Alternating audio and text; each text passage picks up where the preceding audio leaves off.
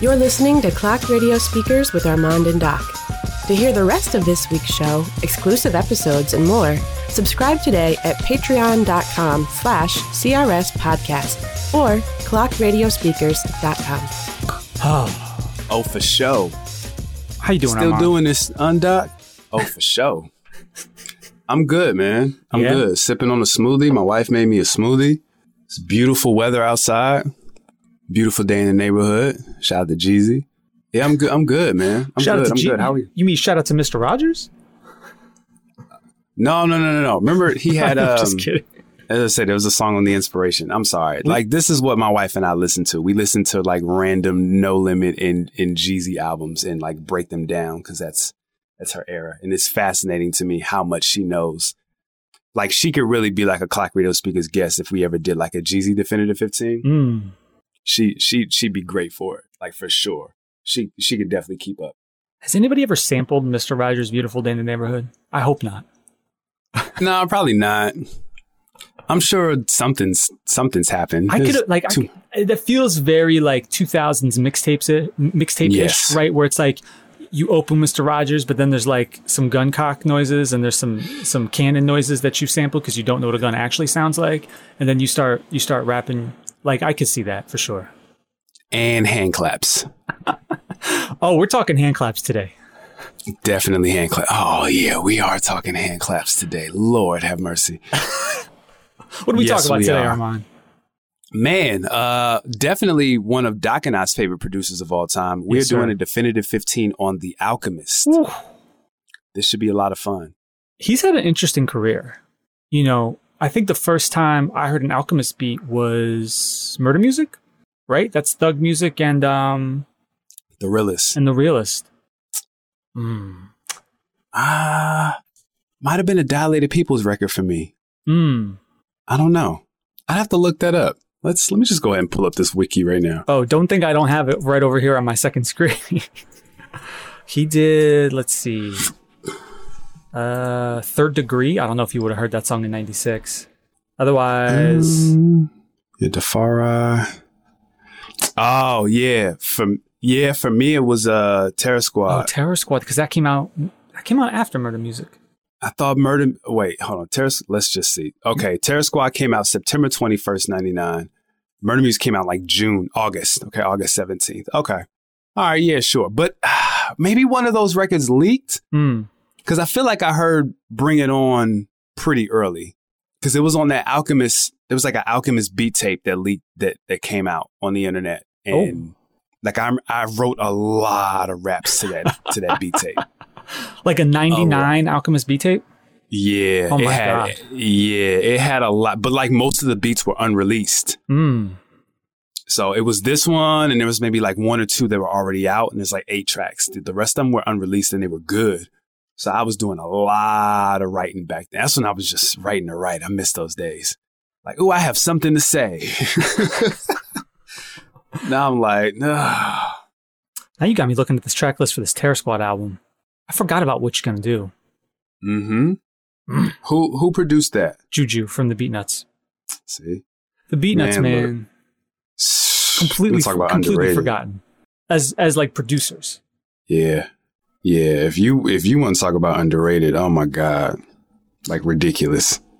I don't know if you can do a Definitive 15 for the Beatnuts, but like, if you did a Definitive 5, that's a very strong 5. Like an incredibly strong 5. Yeah, 5 would be really easy, I think. Off 5 would be easy. Watch Out Now.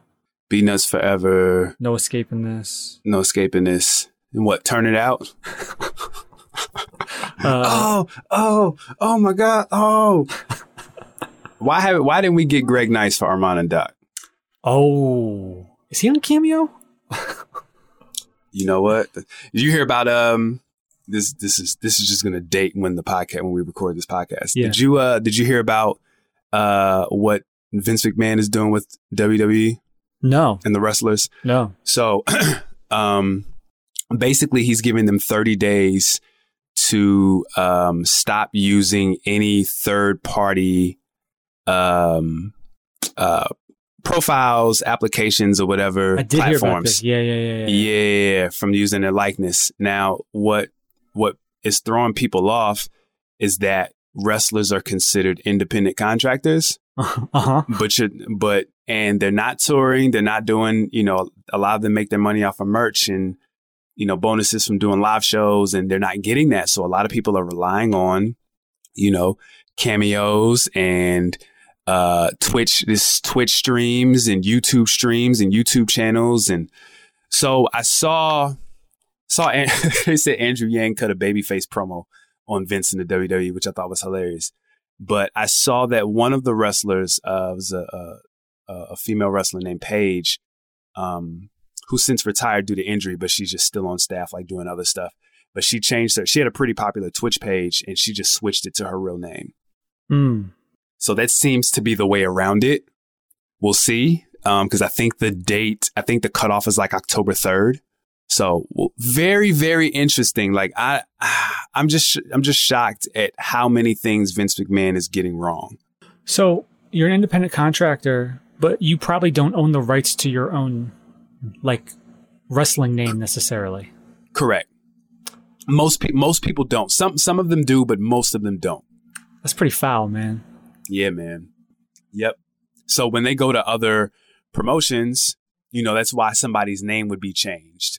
It would be, I'm trying to think who's somebody whose name changed that we know about. I don't know. But their names, they show up on WCW and their name is slightly different. It's like Ahmed Johnson was like Big Swole or something like that. Big Swole. Or Big A or something like that. And it's like, no, it's Ahmed Johnson. And they would just say, when he'd come out, they'd be like, that's. They try to get you all excited, and you're like, it's funny because they'd have to rely on the fact that you actually watch their competitor. Yeah. Yep. So so what they've talked about doing the rumor is that they're trying to create like their own platforms within the WWE ecosystem that are similar to a Cameo, similar to a Twitch. They're trying to, monopolize all that stuff too. But Vince it's wants like a cut. He absolutely wants a cut. He wants a 360 deal. He absolutely wants a 360 deal, which is why we're talking about this, because it's parallel to hip hop, but or the music business in general. But it's like, it's so weird how Vince and WWE, they want recognition from legitimate news outlets so bad, but they also don't want to venture outside of their ecosystem. They also have not done anything successfully outside of wrestling. Like movies, no. They had social media. They had Tout. They bought this social media thing called Tout. That died. They had like a Facebook style social media platform called the WWE Universe. That died. Like nothing they've done where they go outside of, or where they try to take something, an idea that's outside of them and bring it in and basically like Vince it. Like it never works. But to your point, something that we talked about offline, it's like you kind of have to exist outside of your ecosystem and then pull them in. So there's people who may not necessarily watch wrestling, but they'll watch, a guy that they used to watch wrestling, like they'll watch him play video games for an hour. So I don't know, man. It's crazy, but it's also interesting. Like we're just in a really fascinating time on so many different levels. It's amazing. Like, with hip hop, there's a lot of parallels, right? Where it's like, okay, once you're, you used to be popular producer or rapper, and now you are not really, but you've got a name. So what do you do to keep money flowing in? Yep. And conversely, we're talking about Alchemist today, a guy who we're sitting here 21 years since, he technically had his first beat on a project in 96, but like most people heard him in 99, 21 plus years. And he's still getting beats to top tier rappers. You know what I mean? Like, it's kind of amazing. Just now got the Jay-Z feature in 2020. Yeah. That's crazy. That's crazy. Yeah. And we're going to talk about like reinventing yourself, but still staying true. People talk about that all the time, like staying true. I hate that phrase, staying true. I don't even know why I used it. But, those are the people who in your yearbook in high school write never change. How you tell a 16-year-old to never change? You're not even finished growing yet. Your brain doesn't even know what it's doing. Not at all. You haven't even left your house yet. Stay cool. Oh man, I don't have any of my yearbooks. I hated high school. Do your kids like, are yearbooks still a thing? You know, I don't. That's a great question. I have to ask my daughter if. I'm sure my son. I think it's a thing for the parents. Like I'm sure somebody makes a yearbook, but like I feel like when the yearbook came out, like the rest of the day was shot. Yeah, you were just running around getting people to sign your yearbook. Yeah. And trying to figure out what pages you were on. For sure. Yep. Yeah, I don't know how. I'll have to ask my daughter because I don't know how big of a deal they are in high school. I feel like she would have shown it to me or said something like, "Yeah, I bought a yearbook today," and that's just something random that she would bring up to me. And she didn't bring it up last year. And she likes high school, so I think she would have gotten one if it was a big deal. She likes high school? Yeah, she hated middle school. She likes high school. I was gonna say you can't like all your years of school. Like there's everybody has a period of time they hate. Ooh, boy, she hated middle school. She hated middle school. It was really bad. It was bad. Yeah. It was justifiable hate. I understand. Justifiable hate. It was. I understand why she felt that way. It was totally. But yeah, she likes high school. You were ready to cut some promos of your own towards the teachers in that school? No, I wasn't going to cut a promo. I was just going to run in with a steel chair. Yeah, it was like one or two teachers in particular. It was actually it was a lot of the students. You know, kids are mean. Man, kids are terrible. Like I know people. I know everybody loves their own children or their relatives' children for the most part, but like aggregate, kids are bad, man. I don't know if y'all know this. Yeah, there's. You ever get a group of like 13-year-olds in a room? Good God. Yeah, dog. I definitely scoff at kids when I'm at the mall. like a really healthy hearty scoff. Yeah. You have $8 between the six of you. Why are you here? You're taking up valuable space. Social distancing. These kids aren't distancing. Get them out of here. Oh no! Then did you see what was that? Stanford? One of these schools kicked out 11 freshmen. Boston University. Okay, yeah, for not adhering to social distancing and kept their tuition. And tuition's like $36,000. Like that's nuts. Yeah. How do you expect these kids to social distance? It's not happening. Yeah. So my alma mater, UConn, they did like 40% capacity for the dorms is what they went with. And so basically like nobody has a roommate, right? You got everybody's got a solo, which that's one way to do it for sure. But then they still have to like go to some classes and go to the dining halls, and they've got, you know, all this stuff, but like they've got this tracker and you can just see the numbers go up slowly and slowly and slowly. And it's just like me and a couple of alums I know, we've got like sort of an informal bet where it's like, what day do you think they're just going to say, forget it, we're out of control? So far, they're trying to hold the line, but it's like, even though you're at 40% capacity, you still invited thousands of 18 to 22-year-olds who are most likely going to make poor decisions. Yep. You've all put them in one spot. The advantage UConn has is it's in the middle of nowhere. So like, you know, I used to work at Yale, which is right in the center of downtown New Haven. So like, I don't understand how you're supposed to like remotely social distance there or keep people from who aren't on campus from being on campus. You know what I mean? Like you can't do anything approaching a bubble, right? When you're at a university that's so integrated with the town, but UConn's in the middle of nowhere.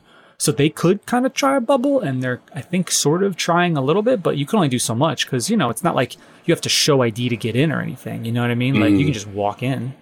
So, you know, like we're going to go for a drive later today, and we're going to take our dog, and, you know, we were like, oh, should we stop at UConn because they got a really great ice cream place there? And I was like, God, no, they're having like a mini coronavirus outbreak right now. I want no part of that place, you know? Yeah. Yeah. I give it to like, I'd be surprised if a lot of these colleges made it to like the holiday. We're definitely dating this podcast right now because when you are listening to this, it is not going to be when we are recording this, and that is okay. Y'all will be fine. I mean, you could just reference this episode and be like, man, how wrong were they? Right. Or, you know, you could just, this is just a Clockstradamus all over again. Right. When this is released and, you know, there are fires in the cities and everybody's got COVID and it's early 2021, we're going to be like, wow, Those were simpler times. No, I'm just kidding. Yeah. All right. Hey. Man. Anyway, your man, Alchemist. Yes. So, ALC. Every time we do a Definitive 15, we try to recap a little bit. So what we always try to say is the whole point of a Definitive 15 is, okay, you've got 15 records to play for somebody who isn't that familiar with that artist's work. So if I had 15 Alchemist songs to play, what would I play? Right. And sometimes with rappers, I think with rappers especially, and even some producers, one popular thing we do on this show is we say, okay, well, let's get a little bit from this era and a little bit from that era, try to really, sort of sprinkle it out. Sometimes we go with no, I'm giving them just the 15 best. Armand, did you take one of those two approaches or did you have a different approach?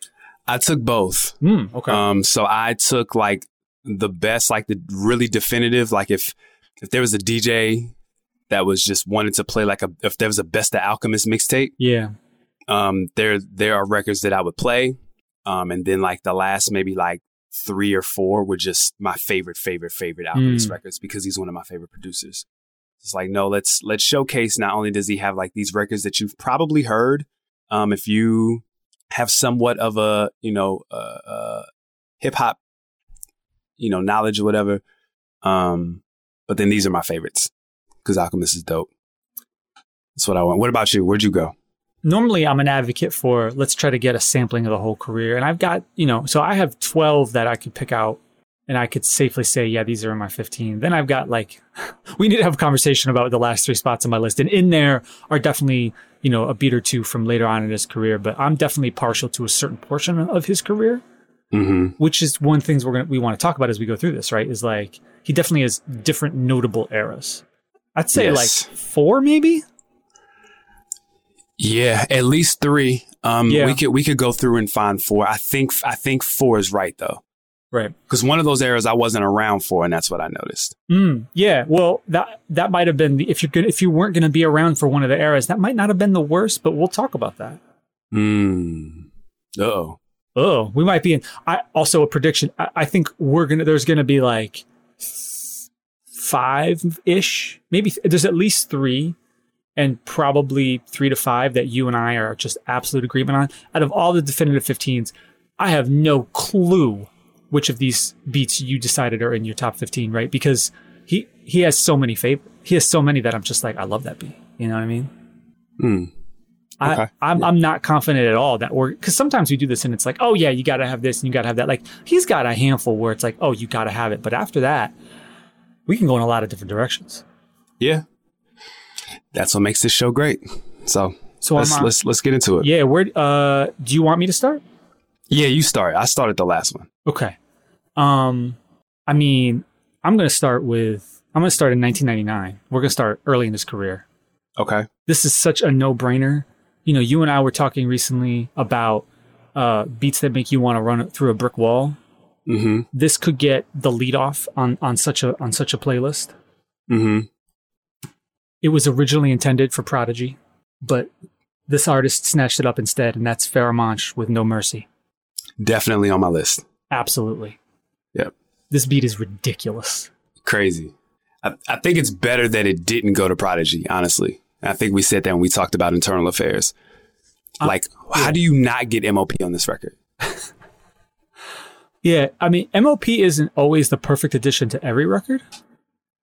Shout out to LFO. I was gonna say I don't know if I needed them on You Don't Know. Yeah, but that was more of a hey guys, we did a thing. That was a Welcome to the Rock remix. Yes. So I get that, and though I understand your perspective too, because nobody goes to the You Don't Know remix. I think in general, You Don't Know didn't need a remix with updated drums. It wasn't necessary. Yeah. It was a Rockefeller flex. Oh, it's definitely a Just Blaze is like, what's that? You want me to get Beatty McBeatmaker even more? Yeah, you want louder beats? Watch this. Right. But No Mercy, my goodness. Mercy's crazy. Internal Affairs, I'm a huge fan of. It's a very well-produced album, and even on a very well-produced album, this beat sticks out. Just great, I love the intro, in such a weird way, right? There's not much going on, but the way it's just descending and you just know something's gonna happen, and I love when when the beat drops. Like it, I don't know. I just love this beat, man. It's amazing. It's amazing. It reminds me of like going up a roller coaster, like that initial initial ascent where you don't know how far, and you're like, yo, this is still going up. You're like, wait, help. You know what I'm saying? Are you a roller coaster fan? I can't remember. Oh yeah. I can't do it as much now because I'm old. Because it hurts afterwards? My neck and my back hurt afterwards. But I'm a rider for sure. You're not a roller, you're a rider. Put us together. How they gonna stop both us? Marissa, I've definitely had to like convince her over time to be okay with roller coasters. I think for her, the part that she hates is the climb, right? It's that intro. Yeah. You know. Yeah. But once you survive the intro, you know, it's all good. And no, this beat is great. MOP is great on it. This is a classic record. Incredible. Just incredible beat. Yep. I agree. It's a no-brainer. Yeah, absolutely. All right. So let's go with, where can we go? I mean, I left some no-brainers just waiting for you. Okay. Let's just kill the no-brainers then. Yeah. I'm going to let you get this other no-brainer. Okay. But this, for a lot of people, is Alchemist's best beat. Definitely his most memorable. If you go on YouTube, there is a beat battle with him and Just Blaze in like 2008. And this is the beat that he uses to win because it's when you hear this sample, side note, did you hear about Dilla getting sued? For what? With the sample? Hold on. The beat, dog. I mean, sure, he sampled a lot, but... Right, he sampled, and of course, a lot of those weren't clear. So, Lightworks from Donuts... Oh, yeah. Somebody ended up putting it in a documentary on Netflix. Oh, no. And that caught not Lightworks. I'm sorry, Working on it. I see it right now. Yeah. Oh, on 2 Dave Chappelle specials. And so, the owners were like, hey, wait a minute. Netflix has money. And they're suing the estate. Yes. But they're suing the estate. They're not suing Netflix. They're suing the estate. So, yeah, man. Crazy. But, so the way this sample comes out of nowhere when you listen to the sample is beautiful because the rest of the song sounds nothing like this portion. And I think there's a testament, you know, you really got to give it up to producers because producers just have the task of finding the beat. And that can be really hard.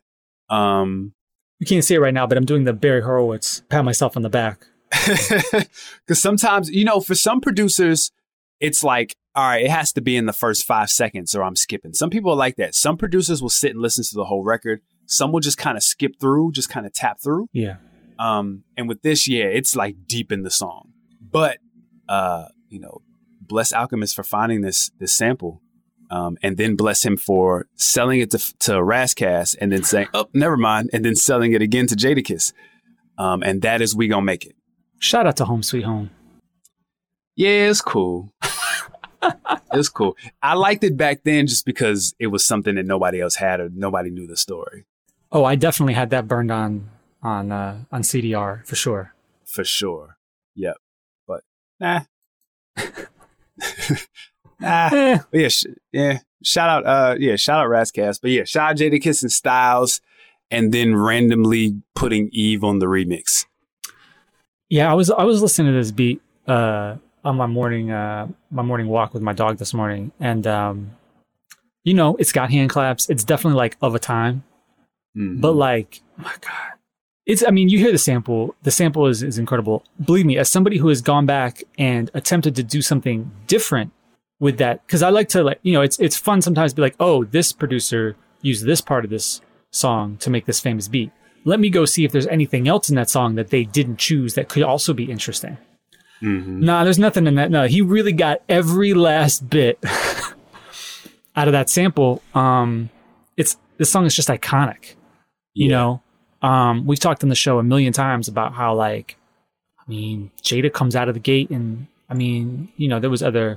He had Put Your Hands Up, but really the 2-shot combo in fall of 2001 of Knock Yourself Out, We Gonna Make It is just unbelievable. The song, the lines on the song are completely there's so many iconic lines that to this day I still remember. Yeah. And not People even still say- and not even just the bathtub lift, walls lift up. Like there's a lot more. Yeah. Yeah. Dead rappers get better promotion. Yeah, that's lived on for sure. Yep. This is a no-brainer. It was absolutely on my list, of course. It's on anybody's list. Like, if you make an Alchemist Definitive 5, We Gonna Make It is on that list. Yep. Absolutely. Absolutely. I love that MTV has kept their archives up. So they have an article from May of 2001 where Razzcast is mad at Alchemist for selling this beat to Jadakiss. Yeah. What does he say anything of note, or is he just? Well, basically, it's like, look, like in '99, they like came to an agreement that there was going to be 3 beats, and for Razzcast's album that eventually became Van Gogh, or what was supposed to be Van Gogh. I think that didn't come out, right? I don't think it came out Because eventually he came out with Golden Child. Yeah. So basically, that was the deal. And I guess the way it worked back then, not sure if this is still the same, the industry is very different, is, you got paid half up front and then half when it actually like made the project. And, Razzcast told him, yeah, my album's being shelved. So he's like, okay. So he turned around and, offered to give Razzcast his money back. And I mean, it's amazing how, you know how much he charged for the beat to Razzcast for Home Sweet Home? Oh my God. Why? Oh, how much? $7,500. Wow. That's 99, 2000, like peak music industry. They've never made more money in their entire lives. Man, I would, if I got paid $7,500 for a verse right now, I'd be like, absolutely. Do you want 2 verses? Yeah, absolutely. So I get it. I didn't realize that Alchemist was supposed to put out a project of his own called Chemistry Files in mid 2001. Didn't that eventually come out much later on? Yeah, he eventually put out some stuff, but the lead single to that was going to be Big Daddy Kane, Man the Icon. We'll get there. Okay. Get there. Not on any of my lists. Okay. All but right. no, I hear you. I'll get there. I love that they've got all this. Also, this is great. Anyway, I love that Alchemist is like, I'll give you the money back because he got a much bigger beat from Rough Riders and Interscope. A much bigger paycheck. I mean, check. He's like, sure, you want $7,500? That's fine. Absolutely. All right. So, your turn. My turn. Okay. Well, we're going to keep it super obvious so we can get to the deeper cuts or the stuff we're going to disagree about.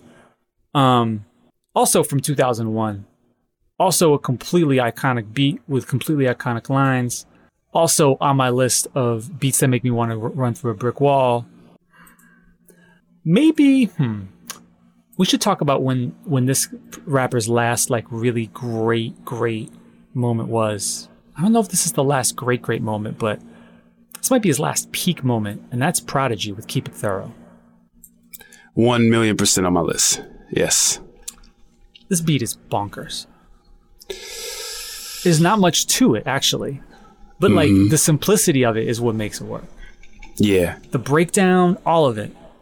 And Prodigy, oh man.